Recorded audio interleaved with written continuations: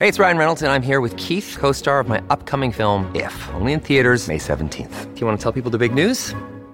All right, I'll do it. Sign up now and you'll get unlimited for $15 a month and 6 months of Paramount Plus Essential Plan on us. MintMobile.com/switch. Upfront payment of $45 equivalent to $15 per month. Unlimited over 40 gigabytes per month. Face lower speeds. Videos at 480p. Active Mint customers by 531.24 get 6 months of Paramount Plus Essential Plan. Auto renews after 6 months. Offer ends May 31st, 2024. Separate Paramount Plus registration required. Terms and conditions apply if rated PG. Another day is here, and you're ready for it. What to wear? Check. Breakfast, lunch, and dinner? Check. Planning for what's next and how to save for it? That's where Bank of America can help. For your financial to-dos, Bank of America has experts ready to help get you closer to your goals. Get started at one of our local financial centers or 24/7 in our mobile banking app. Find a location near you at bankofamerica.com/talktous. What would you like the power to do? Mobile banking requires downloading the app and is only available for select devices. Message and data rates may apply. Bank of America N.A., member FDIC.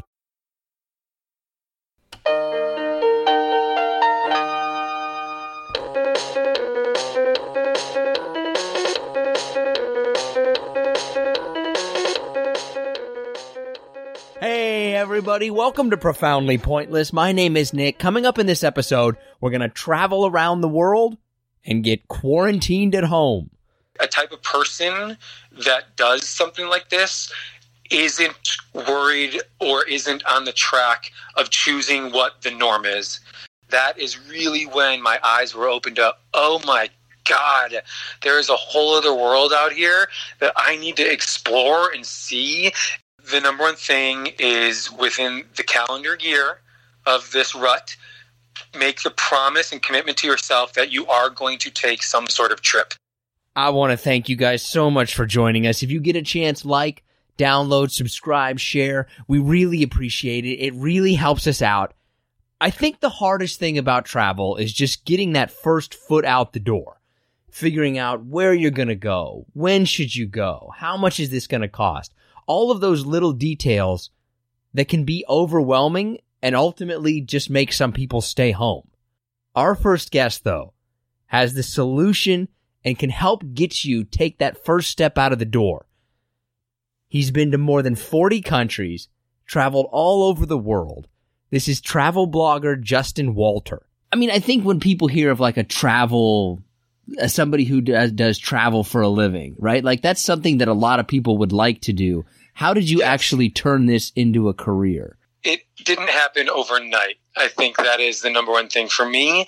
I've been at this kind of career for 13 years. In my career evolved into travel being every kind of facet and part of it. So if I go back about 13 years, I moved to Los Angeles to pursue working in television. I moved to LA working in the entertainment industry. I started off as a production assistant, working on TV shows and getting coffees for people and really starting at the bottom, like intern level work. And along the way, as I was moving forward in that career in the entertainment industry, I've always loved to travel. I've always been passionate about travel. So in between jobs, I would go and take 2 to 3 week trips. And before Instagram was a thing and before social media was really crazy in the travel world, I just loved photography and would document and take videos and photos of my travels just for fun. So I would say about 6 to 8 years ago or so, I started working with a manager who was like, Justin, you love travel so much. You should start documenting your trips and make a blog out of it. And then from that, we could kind of create a career in the travel space for you. Nowadays, I say I'm a travel content creator because I create content in the travel space on social media. I do it in writing. I do it in photography. So in terms of kind of creating travel content, that's what I do nowadays in a lot of different facets. I don't have one job that is one paycheck. Is it, though, when you're in it, is it really, though, like as fun as it would be, or does it feel like work? I mean, do you feel like, does any part of you feel like you're missing out on the experience because it is a job? Great question. I think it depends on the job. So a lot of my work, when I do the blog work and the influencer work, that is specifically right where I'm working with a tourism or brand where I go to a destination and I'm highlighting outdoor adventure, breweries, food, and fun activities. So for that, I'm actually like experiencing the location and the adventure and all of that. And it's a ton of fun. It's getting paid and working with clients and brands that I truly support and get behind. So it's fun. But at the same time, it is a lot of work. I get to a lot of times bring +1 friends or family members on my trips. And every time I bring someone who is not in the travel industry or not an influencer or not a blogger, they're always shocked at how much work it is creating all the content. The cons are definitely, it's stressful. Constantly looking for my next job. I'm constantly networking. I'm constantly, trying to find out where my next opportunities are going to come. And in addition to that, I've had stretches of long time of not working.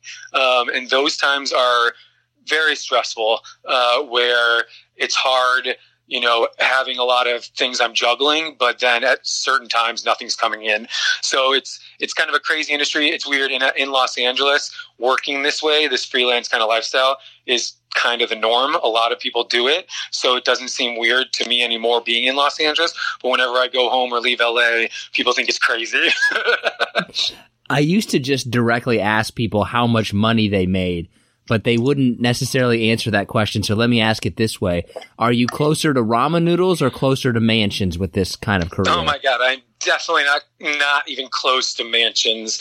I would say right now the career I've kind of carved out for myself has not been money-driven focused. I have made decent money in, working in some of my television industry jobs, but then a lot of the work I have done, it's not a ton of money. And for me, I don't define success by how many numbers or dollars are in my bank account. I've really been driven in my career to try and form a career where I do pay the bills through travel. And that's been kind of in the last, I would say 5 years has been my really shift in focus of how can I work in the travel industry where I'm actually paying my bills through travel. And it's been like a lot of work and hard to do that. But I would say I'm closer to ramen noodles than mansions by far. It's not the most lucrative career, but as of right now, when my office is different destinations and locations, and I'm creating content for brands and tourism boards and traveling and getting to do that, I love it.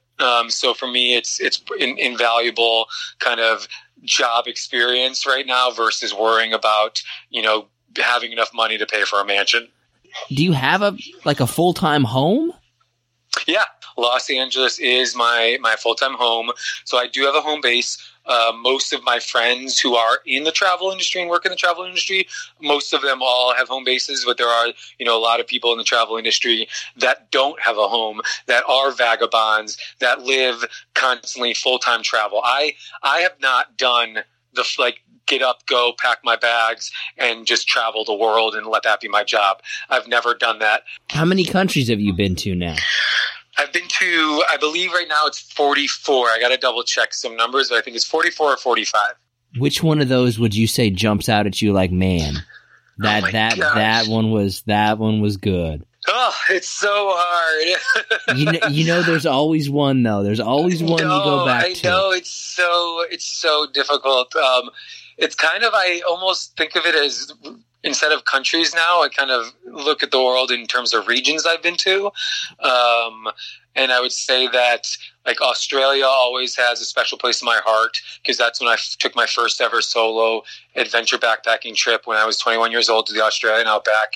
And that's where I fell in love with travel, with solo travel. And I found a journal that I kept when I was in the Australian outback. And in it, I was writing a couple entries about how I hope I could create a life in a world where I am traveling for my career. And I found it about a year ago or so, and I reread it, and it made me cry because here I was, a 21-year-old, having these hopes and dreams of traveling the world and creating a life and a job out of it. And then I had done it. And I have done it, and I am doing it. So Australia has a special place in my heart for that reason. For kind of outdoor rugged adventure, Patagonia is incredible. I did a 3-week backpacking trip to Patagonia by myself, and I had an amazing, incredible time trekking Taurus Alpine, doing glacier hiking on Perito Moreno Glacier, and it is an incredible, gorgeous region that I highly recommend people to go to. I did a couple of summers ago a 6-week backpacking trip through Europe, and I had saved Europe for when I was older instead of when I was kind of in my 20s, and I finally fell in love with Europe. And it was just so incredible. One of my favorite cities in the world. I don't love cities. I tend to go towards outdoor adventure and rugged locations, but a city that sticks out in my mind that I've actually gone back to and that I absolutely love is Berlin. Berlin kind of surprised me, and it is incredible. And I loved it for the history. There's so much modern day history in Berlin that is just incredible and really meaningful in this day and age, especially kind of going to the Berlin Wall and concentration camps. And then I think what I love most about Berlin is the culture of freedom of expression, freedom of be who you are. People are accepted, let your freak flag fly.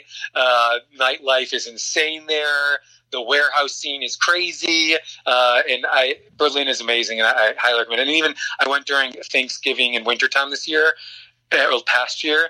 The Christmas markets in Berlin are next level. It was magical.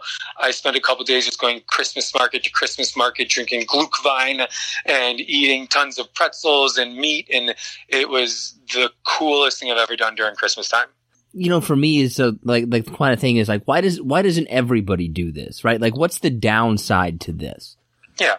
So I think if you choose, what I realize is if I compare myself to my peers, my age, and where they're at in their careers, a lot of people are on more of the standard track of, get out of college, get a good job with benefits, work that job for 10 years, get promoted along the way, make your money, put your money away in your savings accounts, have a family, all those checking off the boxes of kind of what you're supposed to do.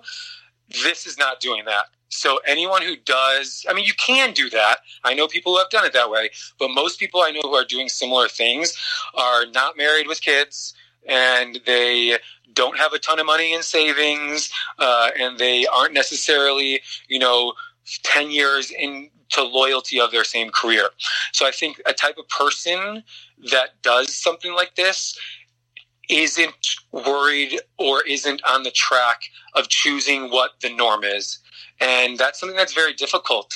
I know that a lot of people I've talked to, they look, talk to me and say, I wish I could do what you're doing. You can. And that's what I say. You can. If you want to live and choose a life of travel, you don't necessarily have to do it as a career. But if you want to build travel into your life, then you look at your life and you see where you're allocating money, time, and resources, and you prioritize that. I prioritize travel as probably my number one thing over the last 10 years of my life. And that's why I lived in a rent-controlled apartment for 10 years and didn't pay a lot of money on an expensive apartment in Los Angeles. I saved money on rent and put it towards travel. That's why I'm not driving an expensive car and making payments on an expensive car because I don't care what kind of car I drive. So I think the biggest thing that I see in my life choices compared to why doesn't everyone do this is because it is a lot of sacrifices for the norm and for what we're kind of supposed to do. I have friends that grew up in the same place, stay in the same place, doing the same job their whole life, and they never travel whatsoever. Yeah. It's almost like if you don't do it by a certain age, you'll never do it. And you know what? I agree, and it makes me so sad. That fact, I'm from the Midwest. I'm from the Chicagoland area. Most all my family and friends are in the Midwest. A lot of them do travel, which is great, but I've seen it. I've seen people who don't leave their hometowns, who go to high school, go to college, go back to where they lived, have families. If that makes them happiness and that brings them joy and that's fulfilling their life, great. That is awesome. And that's amazing. For me, that would be suffocating. I love my family and friends. I love where I grew up, but I could never do that. And I think it is because I was exposed to traveling at a younger age. When I studied abroad in Australia and when I lived abroad by myself, that is really when my eyes were opened up. Oh my God, there is a whole other world out here that I need to explore and see. And even I'm like, as we're doing this podcast, I'm in my room and I have a scratch map on my wall. And I don't know if you know what a scratch map is. It's where the whole world is in gold and then you scratch off where you've been and colors pop up over the map.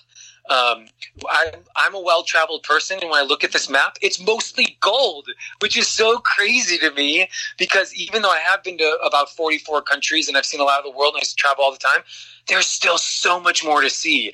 And to me, that is exciting. That is awesome. That's what I am hungry for. And I could not live a life where I would be staying in the same place all the time. And I think it does kind of center back to, though, one, were you exposed to it? Two, even if you were exposed to it, is it something that brings you joy? Travel doesn't necessarily bring joy to everyone. You know, they might take smaller vacations, which is great. Any type of travel I support.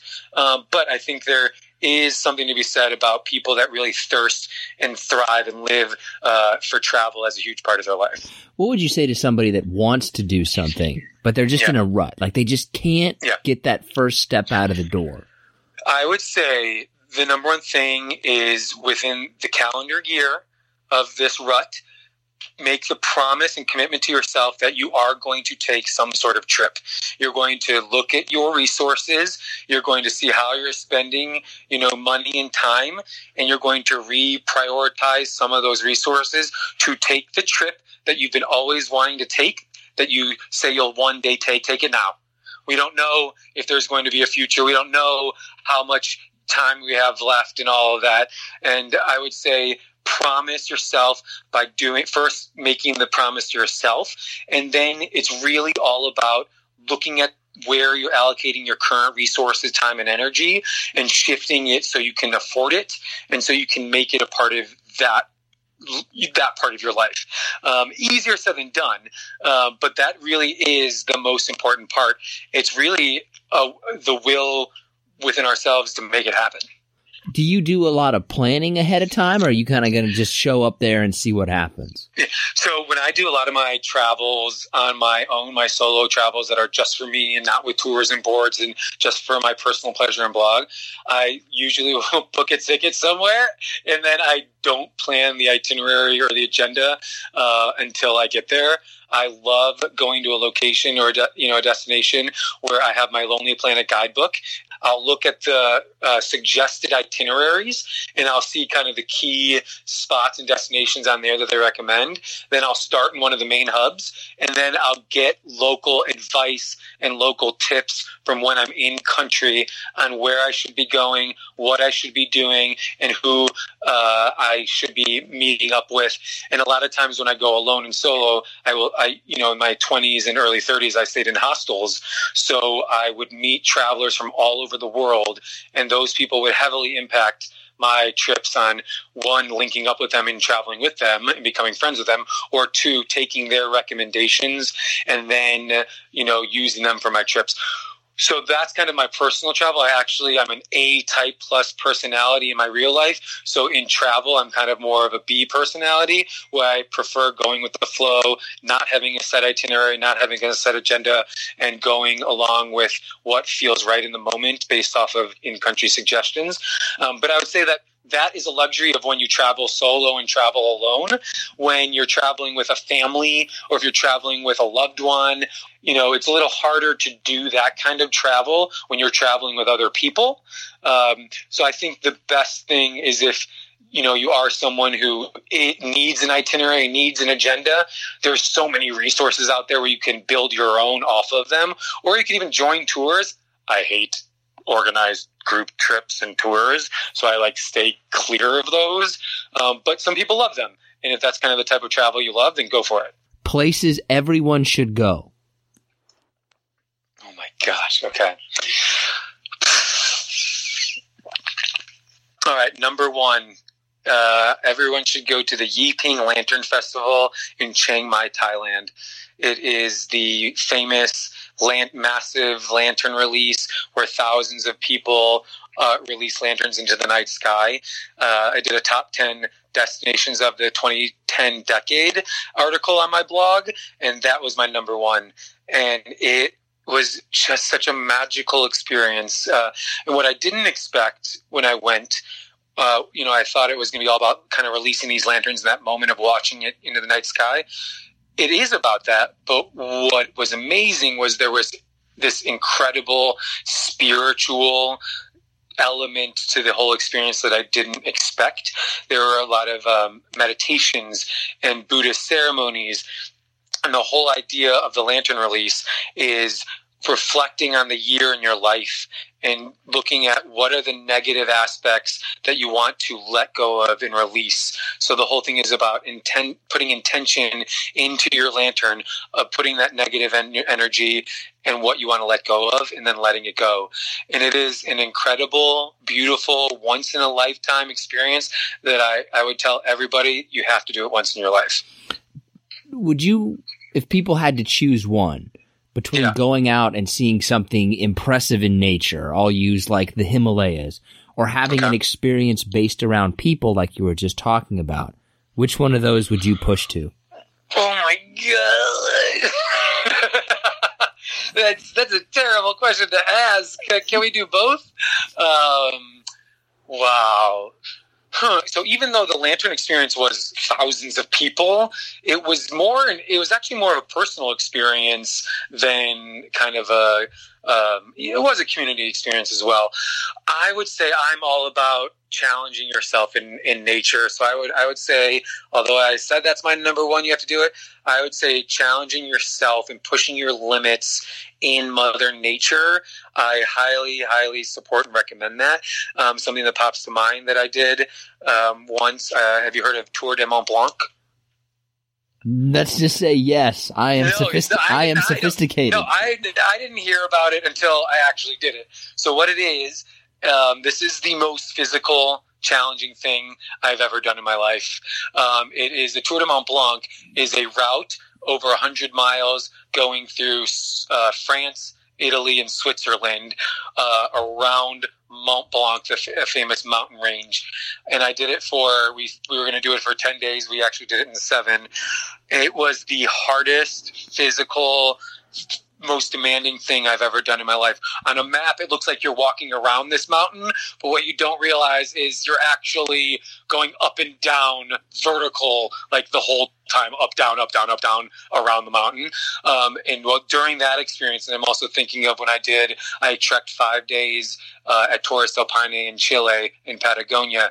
Those are like physical nature experiences where I shut my phone off. I only used it to take some photos. I had no service for 5 to 7 days, and I was just surrounded by some of the most beautiful Mother Nature I have ever experienced in my life. And on top of that, pushing my body, my mental capacity to push on and keep going into the physical limits, it really proved to myself how strong I can be. And if I can do this, I can do anything. Not as intense as that. One of my all-time favorite adventures that I did that I felt the most connected with Mother Nature. 2 years ago, I believe, I took a 2-week backpacking trip through South Africa, and it was my first time I ever went on a safari, and I went cage diving with great whites. OMG! Going on a safari and then going cage diving with great whites was probably the most humbling Mother Nature experiences of my life, where it put into perspective firsthand, feet away from me, how beautiful creation is, how incredible this world is with all the animals and living things we have. And it also is we don't run this earth, even though humans are kind of running the world. There is so much other life out there, and watching these animals in their wild habitats living amongst us was incredible. Popular place that you would advise people Not that it's not a great place, but like I know it. Can I cut you off right now? Yeah. I know right now what I'm going to say. I just went there last fall, and I keep on I've done a couple interviews, and I feel like I'm like shitting on it, and I am sorry for the country. Bali was one of the most overcrowded tourist trap places I've ever been in my life. I actually on my Instagram have a couple posts or a post, and I did an interview where I have this thing called Instagram versus reality, where I show the classically beautiful picture perfect photo from Bali that you see all the time popping up on Instagram. Yeah. And then you swipe left and I show you what's behind the scenes. And I just show 5 examples. There are so many more there are lines of people 30 to 60 plus minutes waiting in line to get these photos. Everyone's getting the same photos. You're paying money to get them. At certain locations, you have to pay for sarongs or to sit in nests. And it is so touristy, so overpopulated. And I mean, Bali is gorgeous. It is beautiful and it is a fun place. I had a great trip, but it is so saturated with tourists. Are those kind of places where you can have these really kind of, I'll use this word even though I don't like it, authentic experiences where it's not like where the reality really lives up to it? Are there less of those places now? Do you think that kind of It's crazy because I have this conversation a lot with my friends who work in the travel industry, and social media has definitely changed the landscape of travel in the last couple of years. And I work as a travel influencer. I work as someone who goes to a location to showcase it on social media. And, so it's like, it's weird because as much as I talk about it, I know I am also, you could say maybe a part of the problem, but because I know that, I choose to showcase the realities and to be cognizant of that when I'm traveling and not to just pretend and show fake, experiences. But I would say that even though even a place like Bali, I would say, whoa, this is a difficult place to kind of have an authentic experience. You still can find an authentic experience. I had several authentic experiences in Bali, even though it is super touristy and super, saturated by people trying to get the perfect Instagram photo. And then even I'm thinking of I just went to a location in the United States called Sun Valley, Idaho for the second time. The first time I went there to cover skiing and it as a resort town a year ago, I was blown away and shocked by how it was the most non-touristy ski resort town I have ever been to. It felt like there were hardly any tourists. There were hardly any, people there for social media and all that, kind of like a Bali. And it was beautiful. So then I went back again this year to cover it for adventure beyond skiing, where I did snowmobiling, snowshoeing, and fat tire biking. And in my mind, I was like, I wonder if I'm going to see if this location is actually super touristy, but I just caught it on an off weekend last year. Nope.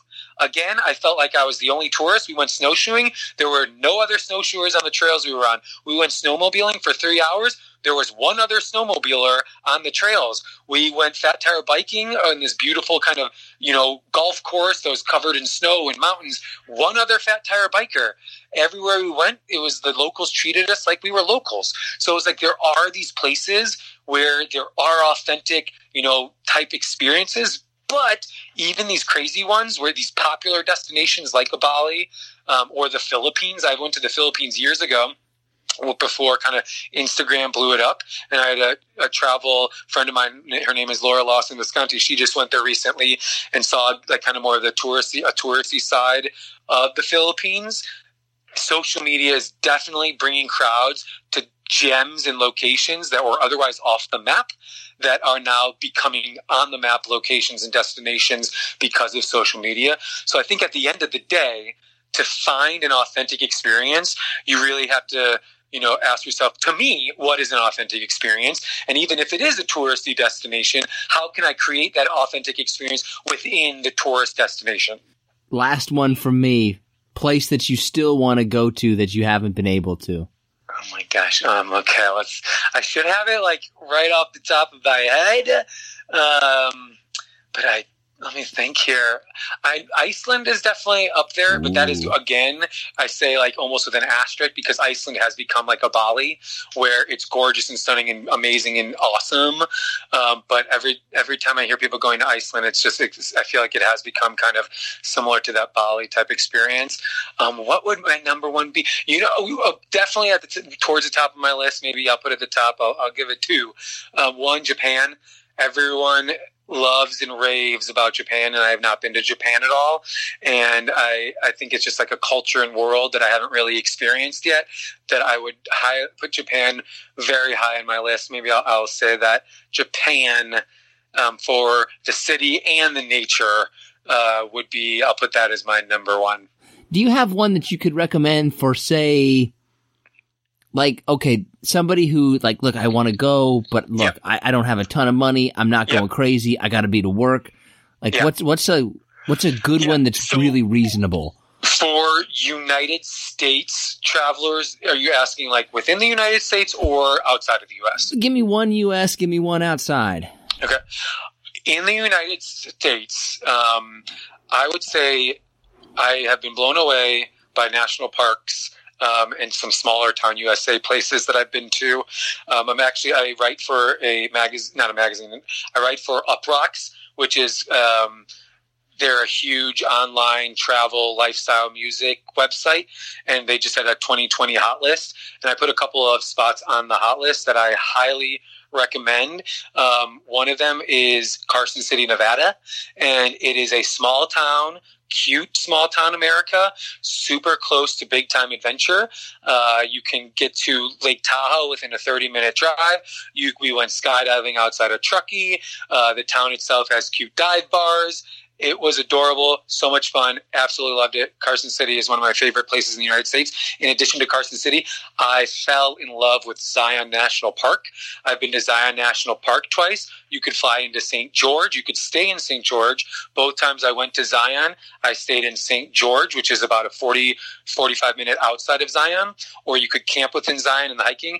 On my blog, and I have a travel web series called Around the World in 80 Seconds, I have an episode on Zion, which highlights the 3 most adventurous hikes: Angel's Landing, Observation Point, and the Narrows.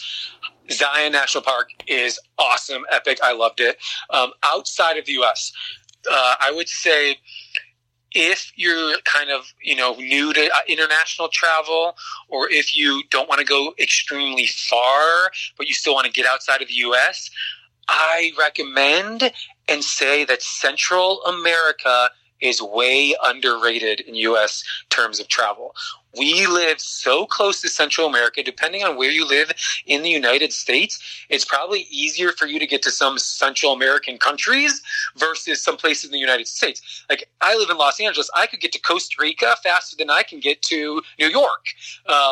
So I say that, like, Central America, there's a couple countries in there like Costa Rica, Guatemala, Belize, where you can get in Panama, you can get a really cool international adventure and experience and trip in Central America, and it's not that far from the United States. Cool, man. Is there anything else you think that we missed? What's coming up next for you? Yeah, so I have a big trip coming up that I'm super excited about, a big outdoor adventure trip. And then I'll be gone through the springtime. And then when I get back, this is like my freelance crazy lifestyle. I don't know what's next. I don't have any job lined up for when I get back. I don't know where my next career move is going to be. So just kind of living the adventure right now and excited for this trip. And then I'll see what happens when I get back. I want to thank Justin so much for joining us. If you want to connect with him, we've linked to him on our social media accounts. We're Profoundly Pointless on Facebook, Twitter, and Instagram. His Instagram is just, it's incredibly inspiring, right? Because, yeah, we've all seen these beautiful pictures of places, and that just kind of becomes like, all right, here's another one of these after a while. But his is really different because it gives you an actual kind of insider's insight into how you can really do this. You can also find his information on the RSS feed that's on this podcast. Okay. Now let's go ahead and give John Shaw a call. Heidi-ho, Nicorino.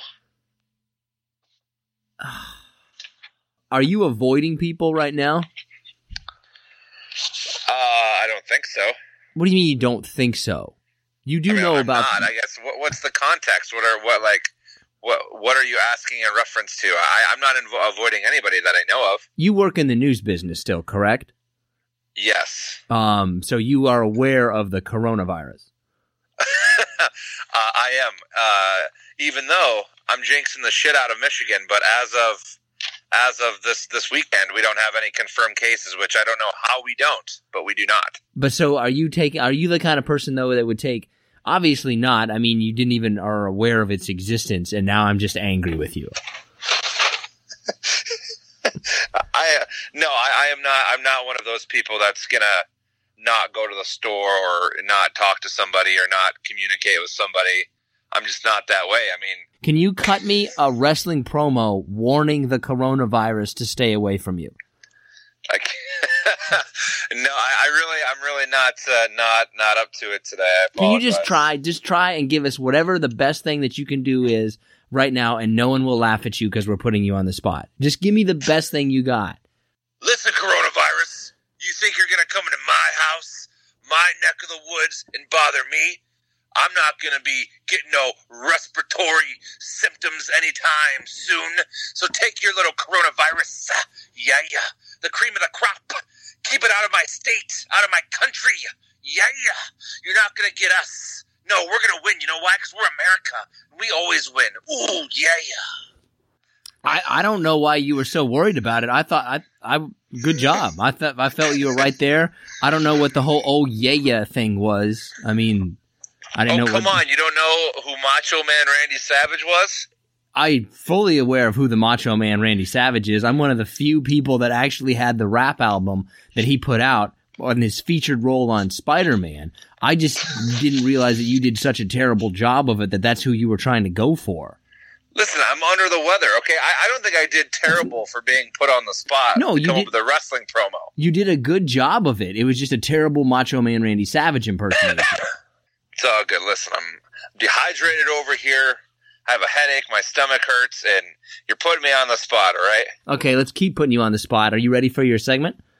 Sure. Let's knock it out, as they say. Some shout outs this weekend. Let's redo that. Some shout outs, some social media shout outs. We'll start off with Roger, Samuel, Jordan, Kathy, Kyle, Stephen, Conrad, Dominic, Kristen, Joey, Justin, Barry, Frank, and Lorraine. Probably Lorraine. Appreciate everyone liking, subscribing, checking us out. Keep doing it, and who knows, maybe we'll send you a bag of Skittles at some point in the next 5 years. Coronavirus-free Skittles, of course. Skittles not a good candy. No, it really isn't. It's really not. You can have one good handful of Skittles. That's the only candy. If you're trying to lose weight and you love candy, Skittles is the best candy because you can't go back a second time. It's just too much work chewing all that. I'm not a big caramel fan, so anything like that I just stay away from anyways. Skittles isn't caramel. You know that, right? Yeah, but I'm talking about just the texture, like you have to chew it, like, to eat it.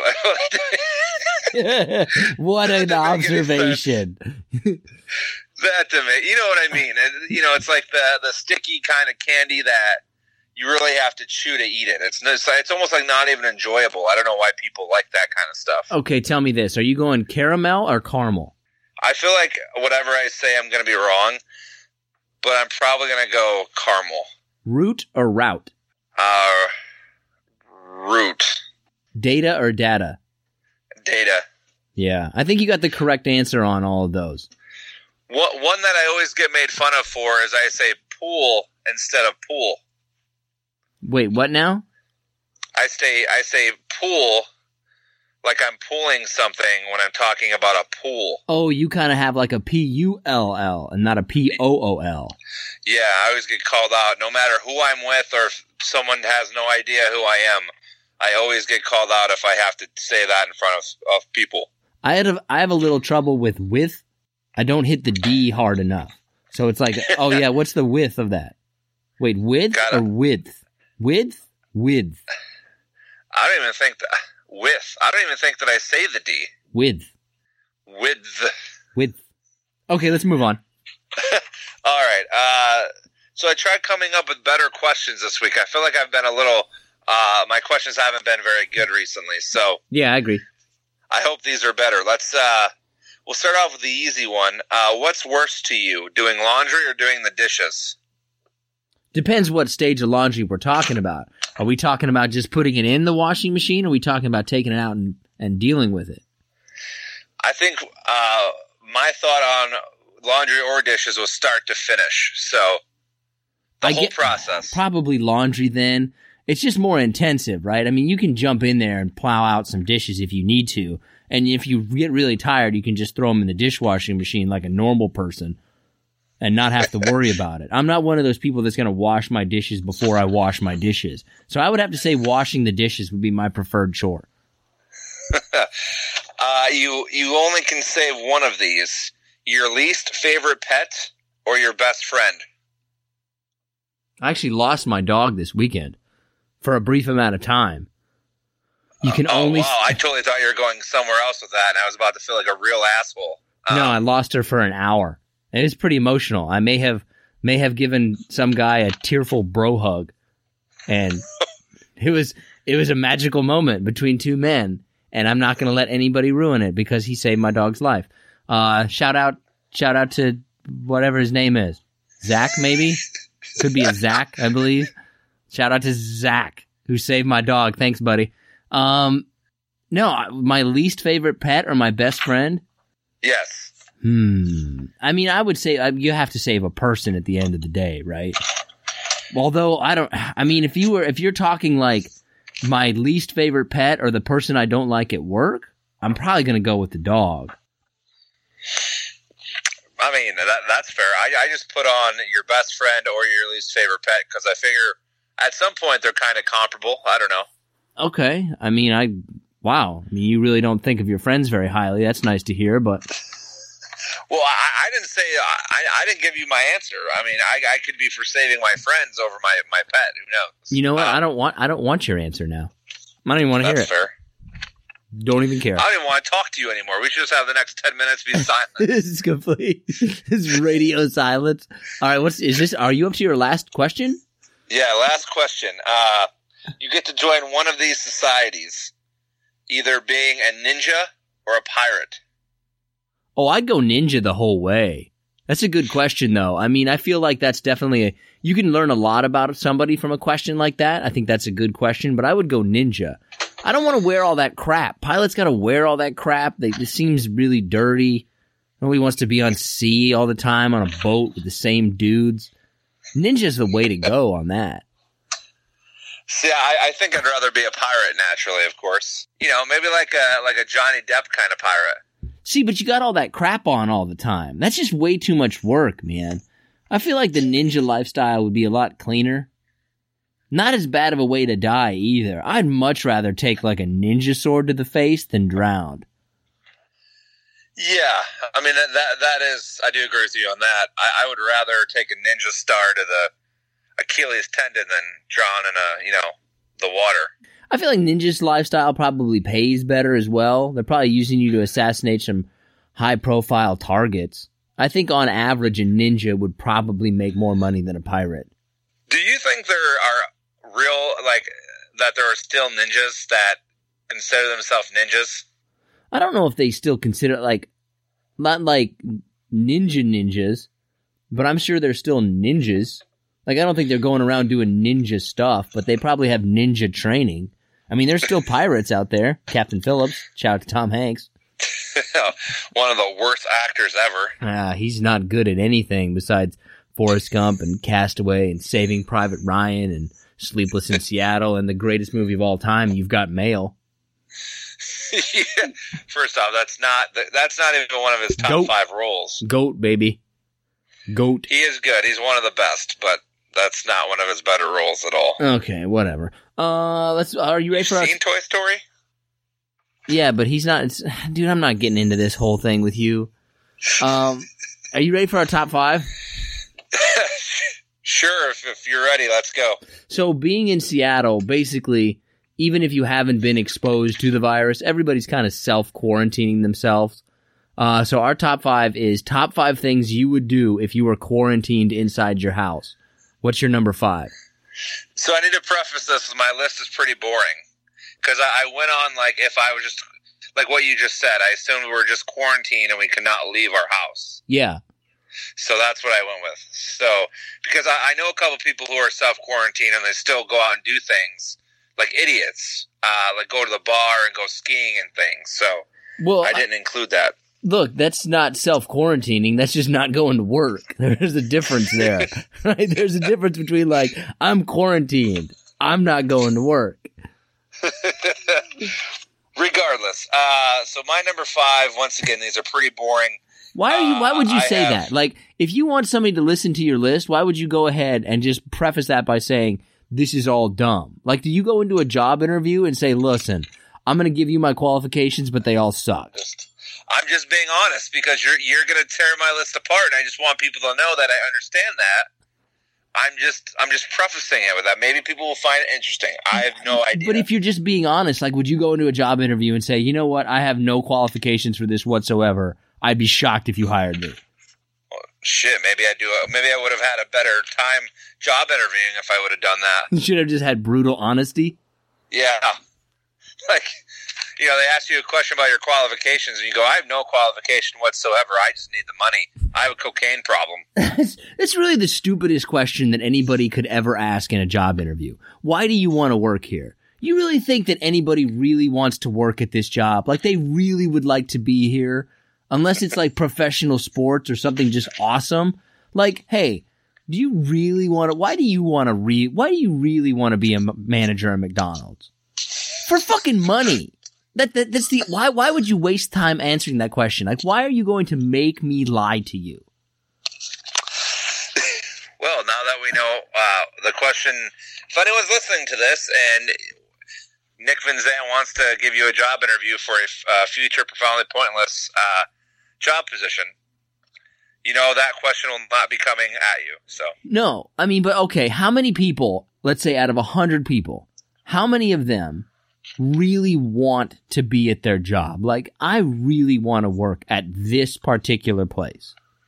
One out of 100? Oh man, Two? That's a very good question. I would say probably like 10 out of 100. I think 10% of the people actually want to be working where they're working. Okay, I would say 10% of the people want to be in the industry that they're in. But of that 10%, only 10% actually want to be at the place that they're working at or that they have applied for. That's what my whole thing, like, why do you want to work here? Because you pay me money. That's the only reason. Don't make me lie to you about something else. You're just basically asking how creative of a lie someone can come up with. Let's get back on track. What's your number 5? All right, so I have making like meals, like good meals, like cooking. Okay, you're gonna put some time into it? Yeah, like I'm actually not gonna rush. I'm gonna have time to, like, you know, research recipes and spend some time and, you know, just cook and enjoy it instead of having to eat McDonald's every night. Okay, I think I didn't think of that one. I feel like that's a good answer. I mean, my number 5 would be, since I'm quarantined, the first thing I would do was clean my house. I'm not living in a filth. That's actually pretty lame. That's the most practical thing to do, to clean up so you can get out of the house.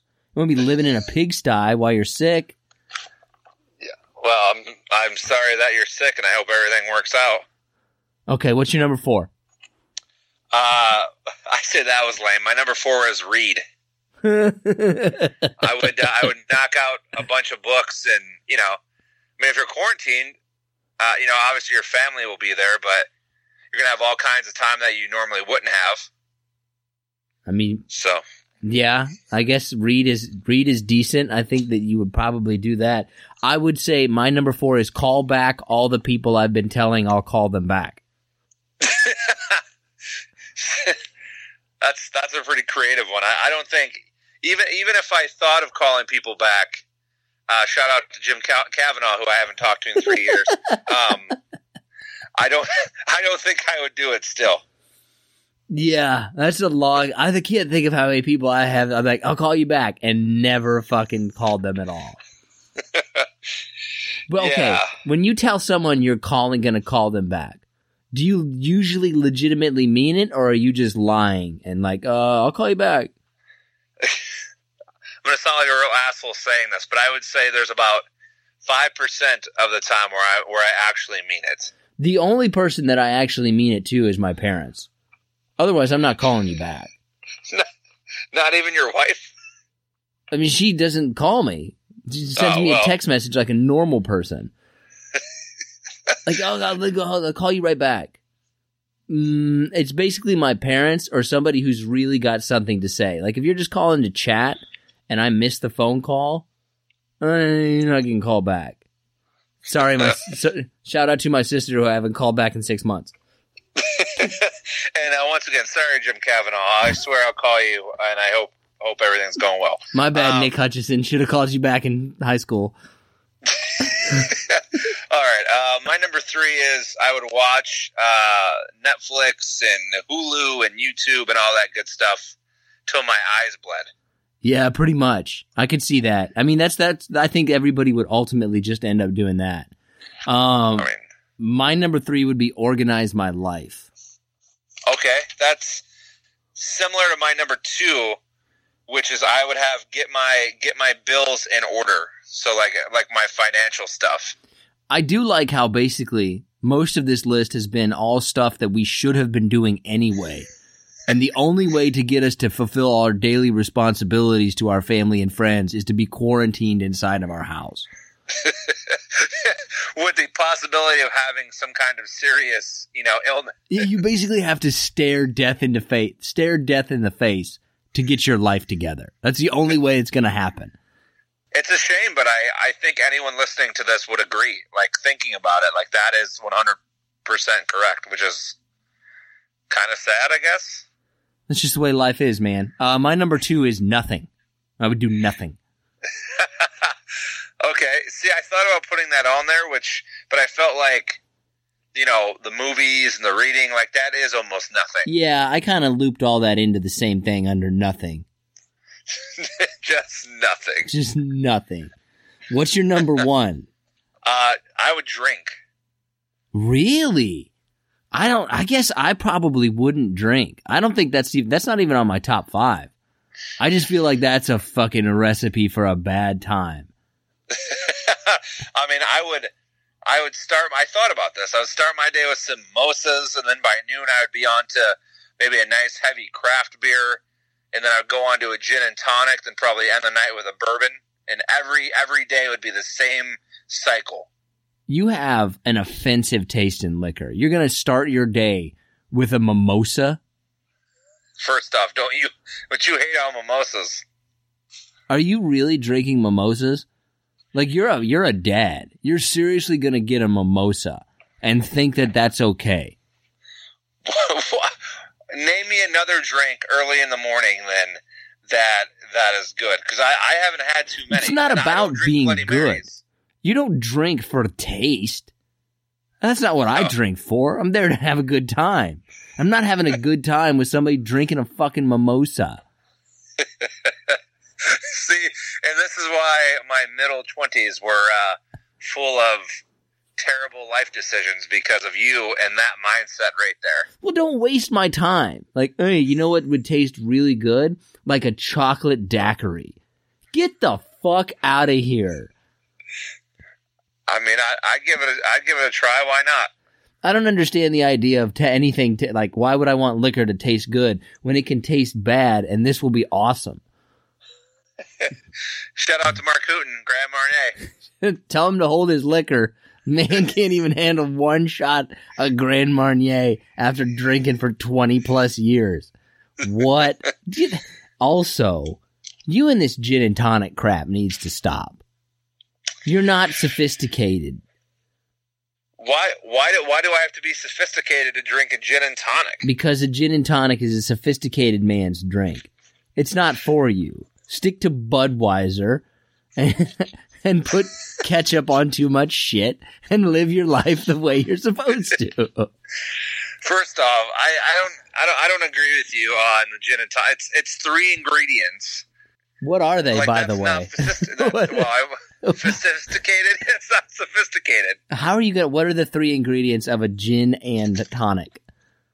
Well, I mean, it's simple. It's obviously the gin, and then whatever kind of tonic water you want. I like mine with a little bit of like tonic water flavored with lemon or lime, and then a lime, a piece of a lime or whatever you want to do. I don't think that's really an ingredient. That's more of a garnish. I guess you call it. So I guess there's only 2 ingredients then, which makes it even less sophisticated. Oh, by the way, new month. What's your candle of the month? I haven't gotten out to get any, but it's already middle of March. We really missed the boat on this one. I'm probably going to go something like Spring Breeze. Okay, I like it. Yeah, it's a good choice. Maybe like Waterfall, something kind of refreshing and springy. Okay. Wait, what was your number 1? Drink. Oh, my number... Drinking, so we're on your number 1. My number 1 is sleep. See, I understand that, but I feel like if I was really quarantined for weeks or a month, like, I would say I'm going to sleep, but then I would get too much sleep, and then I wouldn't sleep, if that makes any sense. Not really. I mean, you can actually get too much sleep. It is possible. But you would have nothing else to do. I think you would just keep falling asleep over and over and again. Well, you wake up, have a little personal time, go back to sleep, wake up, do it all over again. That sounds like a good day to me. Look, and I know what you mean by personal time, which is the real thing that everybody would be doing. That would be on everybody's top 5 list if they were quarantined, is personal time. Because that would be happening more than anything else probably would be happening. Here's the real question. Okay, so if you had, you're gonna pull through this. You're gonna be sick. It's gonna be a little rough, but you're gonna get through it. Would you want to be quarantined in your house for 2 weeks? I mean, me personally, no, but I think if we're, talking about something like the current virus that's going around or spreading, then, I understand why we're being asked to do that, or certain people are being asked to do that. So, I mean, I would do it, but would I want to? No. Would I still go out and go skiing or go to the bar? Probably. What if you're not going to get sick at all? Like, hey, we just know you had contact with this person. You're not sick, but we need you. But you could be quarantined in your house for 2 weeks. Would you do it? Yes, but only because viruses and whatnot can stay hidden or not. I don't know if hidden is the right word, but they can stay in you even though they don't get you sick, and you can spread it to others without knowing. I believe the word is dormant. Dormant. There you go. What's in your honorable mention? Well, I had personal time on there. Yeah, personal time. Personal time is on there for me as well. I also had hang out with the family more. You're quarantined. Yeah. You can't be hanging out with you're gonna kill your family too? What an asshole. And then I had to work out, but I guess, Yeah, I don't think I love how neither of us had any kind of exercise, anything on our top 5 list. Well, that's because you're sick. You don't need to work out. Nothing helps you lose weight like a good stomach flu. That's the damn truth, isn't it? Yeah, why work out when you can just get sick? It's much easier. I'm about 2 flus away from getting into size 44s again. 2 a month. Asshole. That's fine, I get it. What else is on your list? You got anything else? No, I have nothing. What about you? No, I don't really have anything else either. I mean, like yard work, I guess. I don't know what the rule is. Like, can you go on your patio if you're quarantined? I feel like I would want a sign in front of my house, and then I would just hang out on the porch. Like, big quarantine sign, and then just be there on the porch watching everybody's reaction to me being quarantined. That's literally the worst thing you can do. And we're already paranoid enough as a society, and then you would be the asshole that would do that and just scare everyone even more. You know what we should actually do? We should go make a bunch of signs that say quarantine and start sticking them in our friends' yards. Oh, man. I mean, that's a terrible joke, but a great one. It's such a great joke, quarantine. All right, if you do that, you did not get that idea from here. Oh, okay. That's going to go ahead and do it for this episode. Profoundly Pointless. I want to thank you guys so much for joining us. If you get a chance, like, download, subscribe, share. We really appreciate it. It really helps us out. Love hearing from you guys. And